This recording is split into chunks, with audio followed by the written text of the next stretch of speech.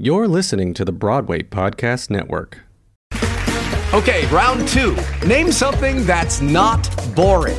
A laundry? Ooh, a book club. Computer solitaire, huh? Sorry, we were looking for Chumba Casino. That's right. ChumbaCasino.com has over 100 casino-style games. Join today and play for free for your chance to redeem some serious prizes. ChumbaCasino.com. No purchase necessary. Void where prohibited by law. 18 plus. Terms and conditions apply. See website for details. Okay, round two. Name something that's not boring. A laundry? Ooh, a book club. Computer solitaire, huh? Sorry, we were looking for Chumba Casino. That's right. ChumbaCasino.com has over 100 casino-style games. Join today and play for free for your chance to redeem some serious prizes. ChumbaCasino.com. No purchase necessary. Void where prohibited by law. 18 plus. Terms and conditions apply. See website for details. Welcome back to Talkback, the Dramatist Guild's podcast about building the theater we want to see. I'm your host, Christine Toy Johnson. This season is all about collaboration.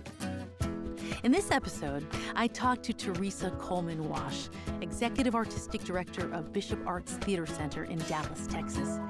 We discussed the ways individualism and collectivism can go hand in hand in creating true community collaboration, using examples from Bishop Arts Theater Center's programming and efforts during the pandemic. Thank you so much for being here. Can you please introduce yourself to our listeners? Yes, my name is Teresa Coleman Wash. I am the Executive Artistic Director for Bishop Arts Theater Center in Dallas, Texas. I use the pronouns she, her, hers. Thank you so much. I know that your theater, Bishop Arts Center, has found a lot of new ways to welcome in your community, especially during the pandemic. And I wondered if you can tell us about some of those ways that you've been doing that. So we started doing what we call patio live performances, where we would partner with aging care facilities and independent living facilities to create these really engaging workshops and immersive workshops and performances on the patios and parking lots of these different facilities. And so that was one of the way that we were able to keep our teaching artists employed during the pandemic. The other way, Christine, is we partner with our friends at the Dramatist Guild Foundation. And we were able to provide a monologue workshop series where people like Amy Evans, Frances Benson, Pia Wilson, and Stacy Rose conducted workshops, writing workshops for people all over the country, not just in our community. So quite frankly, what happened was we expanded our territory in ways that we never imagined. We also partnered with Profile Theater in Portland, Oregon. They produced a production of Lynn Nottage's Malima's Tale. It was a radio play, and of course I saw that play. I saw the world premiere at the public and was immediately drawn to it. So when the opportunity to present the radio play for our audience came available, we jumped on top of that. I know that these programs have helped you expand your reach. How do you think that different members of your community have walked through your doors because of that than the ones you already were engaged with? So let me just give you some backstory. The building that we occupy was donated to us in 2004. It was a dilapidated photography studio with some rundown lofts upstairs. We raised $500,000 in private sector funding. We were able to get a construction loan for another $700,000. And so we started the renovations in 2006 and completed the renovations in 2008. And what we did after the renovations, I think really helped propel us to our current success and help us get through this pandemic. And what that was we held focus group meetings and we asked the community, what are we doing that you'd like to see us do more of? And what are we not doing that you'd like to see us implement? And from those conversations really informed our programs. We knew back then that theater audiences were declining. we knew back then that we needed to be active listeners, that in order for, I'm not from Dallas, I'm a transplant. And so I had no basically community here. I had to build community. And so being active listeners and making sure that we were in step, in a line with the neighborhoods around this theater was incredibly important. I distinctly remember back then going to a an art symposium by Michael Kaiser. That was in 2008, of course, when the economy plummeted, and we had this shiny new building. And Michael said something that resonated with me deeply, and that is sick people don't get well by doing less. Now is the time for you to really connect with your community. And I'm telling you, that advice served us well back then, and it's serving us well right now. That's wonderful. It is really occurring to me that radical hospitality has to be so intentional, right? And and it also needs to be taken into account that we cannot welcome in on our terms only. That's right. We need to listen, like you say, and find out what people need from us in order to feel welcomed. And it sounds like you've really been doing that so successfully. I wonder if you could expand on that. I know that you have had other programs in your building that have not just been theater related, and that has led to really radical hospitality. We work with the mayor's office to make sure that we were a pop up clinic.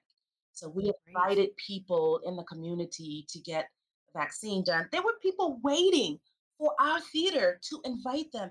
It's on record. I mean, one of our former actors said, I didn't want to go down to Fair Park downtown. This is right here in my community. I've performed on the stage.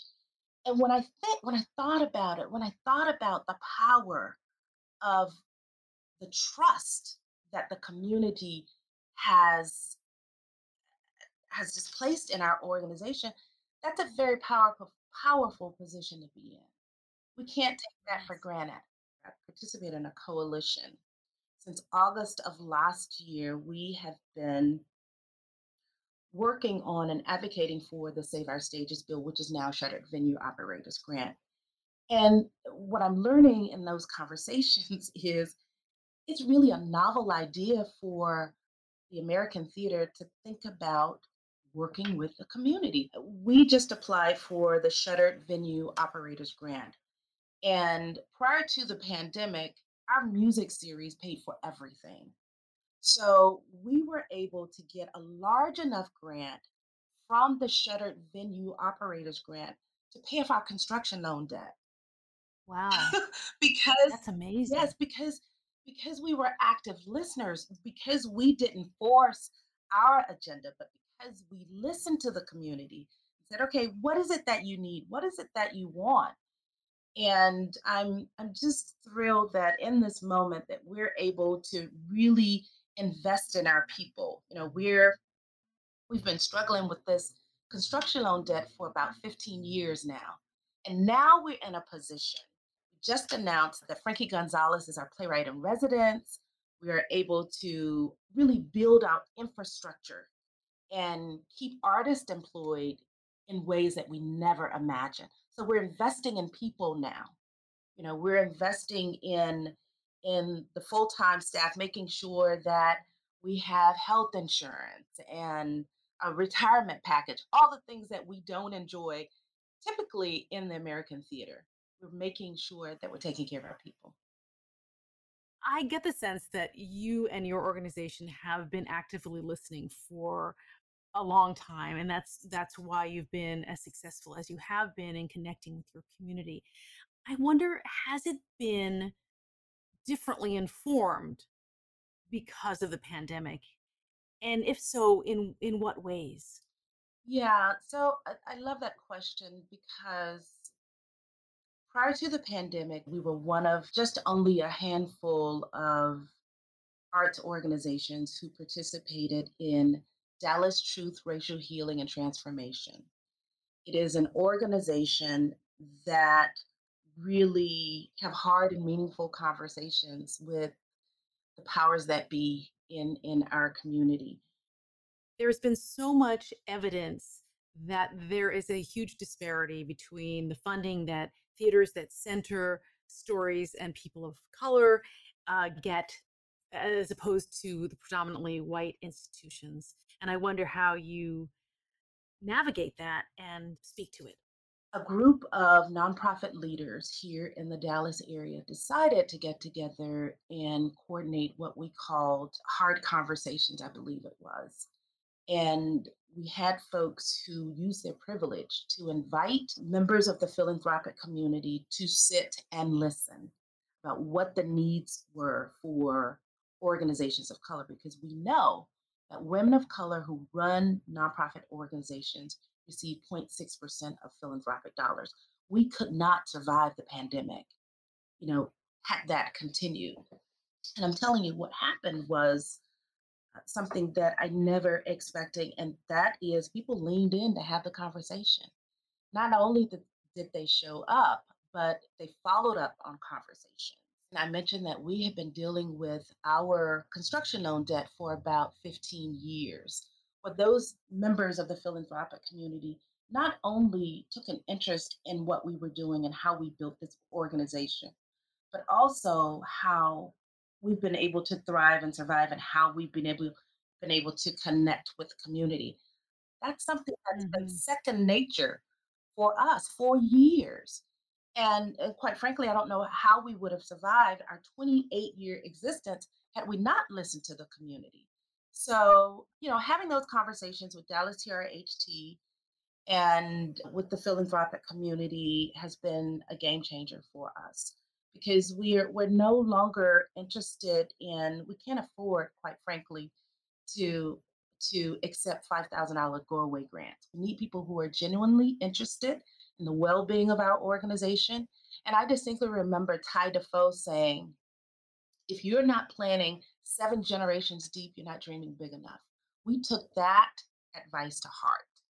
And so, what that means for us is we have to engage people who want to engage with us, first of all, and folks who have a genuine interest in the well being of our organization. Otherwise, what are we doing? It's self serving. And quite frankly, in my opinion, in my experience, sustainability is never achieved when you have a me, myself, and I approach.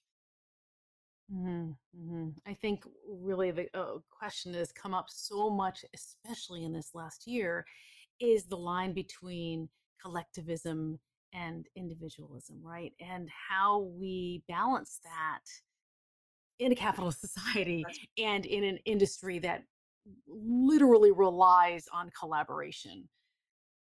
Yeah.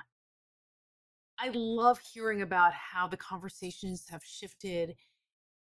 I wonder what you think going forward, how this work can continue and how everyone who is grappling with the same kinds of forward moving activity can make it sustainable. Yeah. So I've said this before, and that is we can't professionalize racial equity. Mm. The change that we're seeing right now has to continue in a deep and more meaningful way.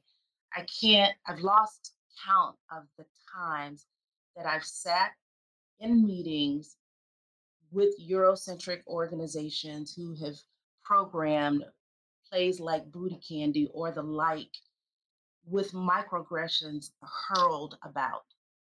This has nothing to do with optics and being on the right side of history, although we want to be on the right side of history. It is about who we are as individuals. It is about the Right. work that we're doing as individuals, and not showing up because we want to be woke or we want to hang out with the woke folks. It Right. really is about who we are as individuals. And I'll use this. I wanna repeat this, and I use this example all the time. But our wonderful board chair is a woman named Emma Rogers. She's very well respected in the community. She owned Black Images Books for years, for over 30 years. But Emma talks about how when she travels, she always leaves a tip for the person who's cleaning her room. Just to say, I see you, I respect you, I honor you. And that's the kind of introspection and accountability I think that we all have to hold ourselves up to when no one is looking. What you do behind closed doors is really the litmus test to your integrity. Absolutely. I think what the $1 million question is how we get past the statements and the training that people have engaged in this past year Right. and move forward into those 7 generations ahead, right? And I've heard some people sort of pat themselves on the back for having done all of this work over the last months, and my response is, okay, well, that's great, I'm so glad, but welcome to a lifetime of Exactly. Yeah. fighting racism and ableism and all of the isms Yeah. that are baked into our society. That's right, because it is an ongoing struggle. It's ongoing work. And I don't think people understand that. We're being really intentional about training the next generation of leaders because folks like me are like overworked and really need to be on a beach drinking a Mai Tai, right? Yes, I wish that for you. Exactly. So we're really being intentional about training the next generation of leaders because I'm so encouraged by the work that some of these young people are doing, and Right. I just think that it's that we've got to make sure that we understand this is ongoing long-term work, and it's not just a moment. It really is a movement. We'll be right back with more from Teresa Coleman Wash.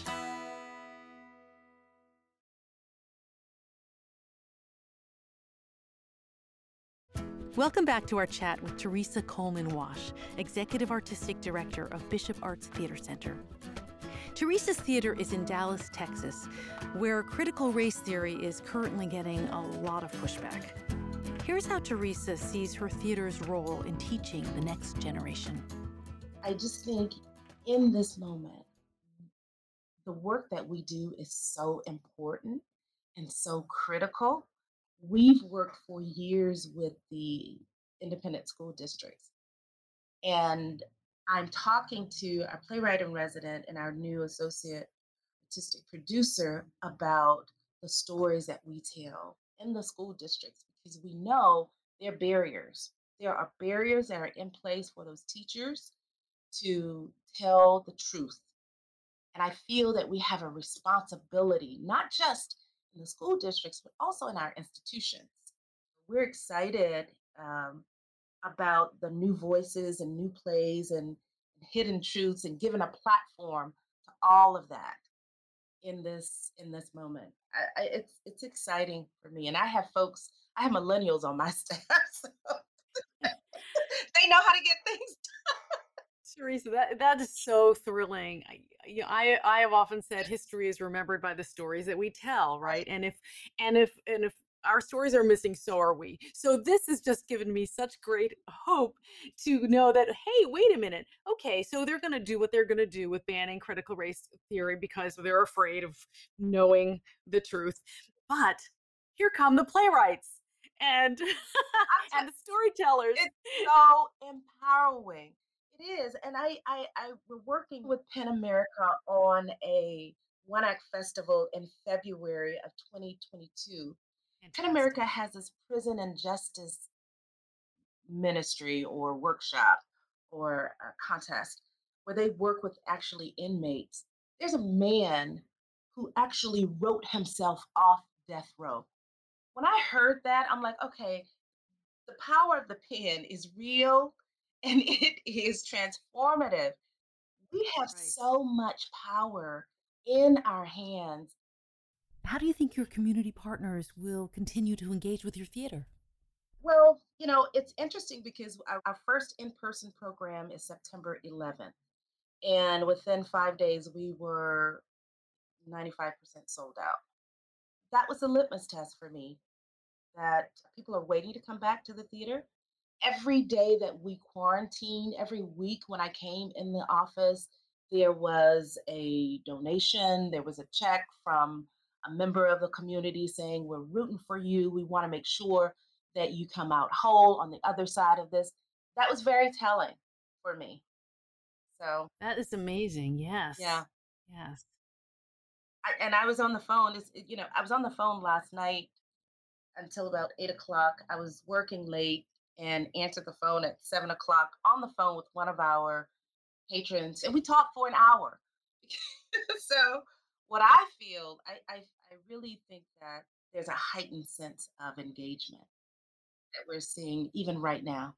Wonderful. Earlier, you mentioned your philanthropic partners, and there's been so much evidence that theaters that center communities of color have been getting less funding than the predominantly white institutions. And I wonder if you see that changing now, and or how do you navigate that? Yeah, that's a great question. So when we renovated the theater, I naively thought that we would have naming rights all over the buildings based on the buildings downtown in the downtown area. I followed who's giving money to the arts. And at that time in 2008, not only did the economy plummet, but also the Dallas Arts District was being built. And so those larger Eurocentric institutions were getting all of the attention, all of the resources. And it was very, very discouraging because we had members of the philanthropic community to tell us, we're supporting the Dallas Arts District. We don't have any additional funds. But because of the conversations that we've had with Dallas TRHT, it's nice to see the members of the philanthropic community leaning into those conversations. Terry Loftus at the Arts Community Alliance, TACA, here in Dallas, took over the reins about a year and a half ago. They've made some transformative changes. I also see younger members of like family foundations taking over. I think that what's happening is they're educating themselves and they do want to be on the right side of history and they understand the inequities that have happened. I think there's some effort to change that. We have a couple of naming right opportunities that we didn't have prior to the pandemic. And so I attribute that to, again, the conversations that we're having, really hard, uncomfortable conversations that we're having. But also, I think people have to have a genuine interest in the well being of our organization. We can't, we have a track record. We know that there are kids who have gone off to college and because of their training in our program have received scholarships, hundreds of thousands of dollars of scholarships. Now, I hear Wow. that all the time. Why wouldn't you support that? Right. Why wouldn't you support an organization that is helping people get vaccinated in the community? Right. Why wouldn't you help an organization that is helping the community in meaningful ways, not just conventional? We're not here to just entertain people. There are real needs. The pandemic affected mostly Black and Brown communities. Those are the people that we serve. We certainly were not going to close our doors. So Mhm. um, when the philanthropic community saw that we were reaching out to aging care facilities and reaching out to independent school districts, I think in their minds, they felt, this organization is really too important to fail.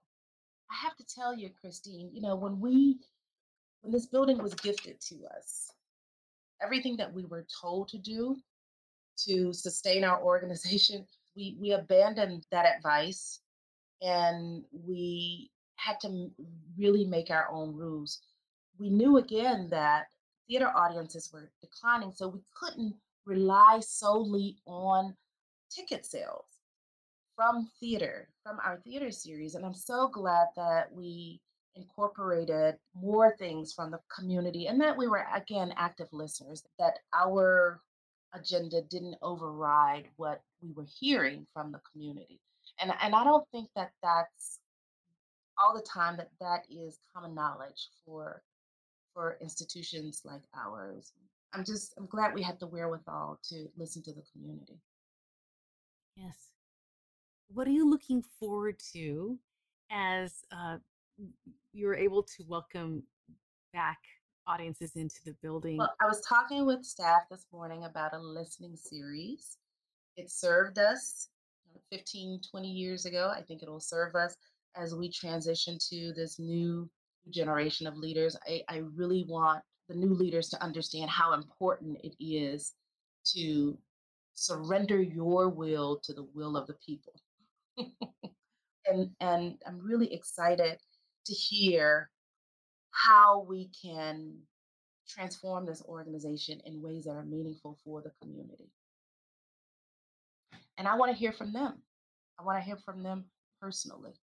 When I think about our work at the Dramatist Guild Foundation, our partnership with the Dramatist Guild Foundation, during the pandemic, there were organizations like DGF saying, we have resources.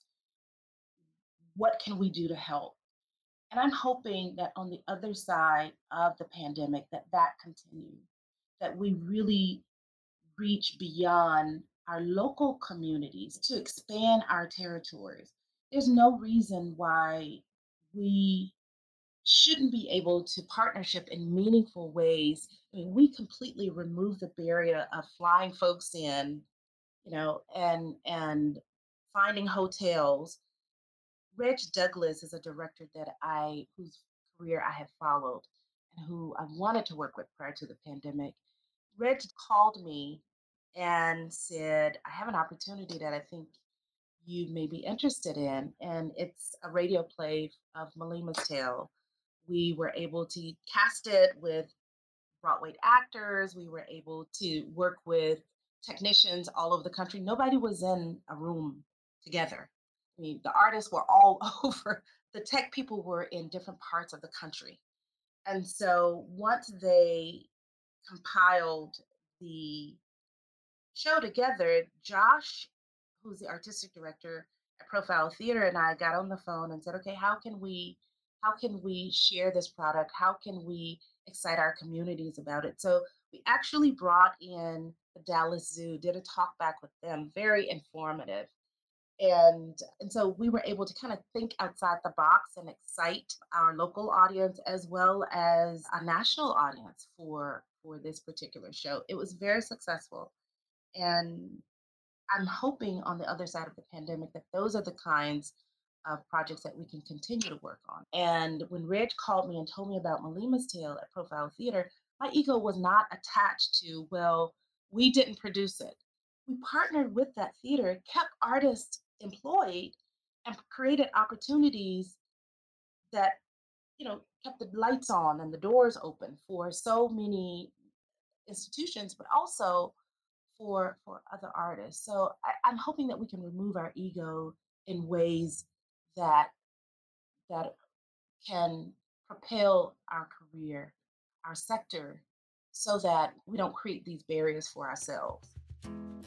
Thank you to Teresa for speaking with us today. You can learn more about Bishop Arts Theater Center by visiting bishopartstheater.org. Talkback is a production of the Dramatist Guild of America. It's produced by Amy Von Masick, Sarah Storm, and me, Christine Toy Johnson. Robert Delaney Prine mixes our show.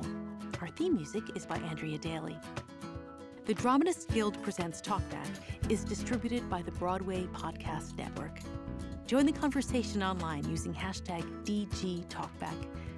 As always, to be continued.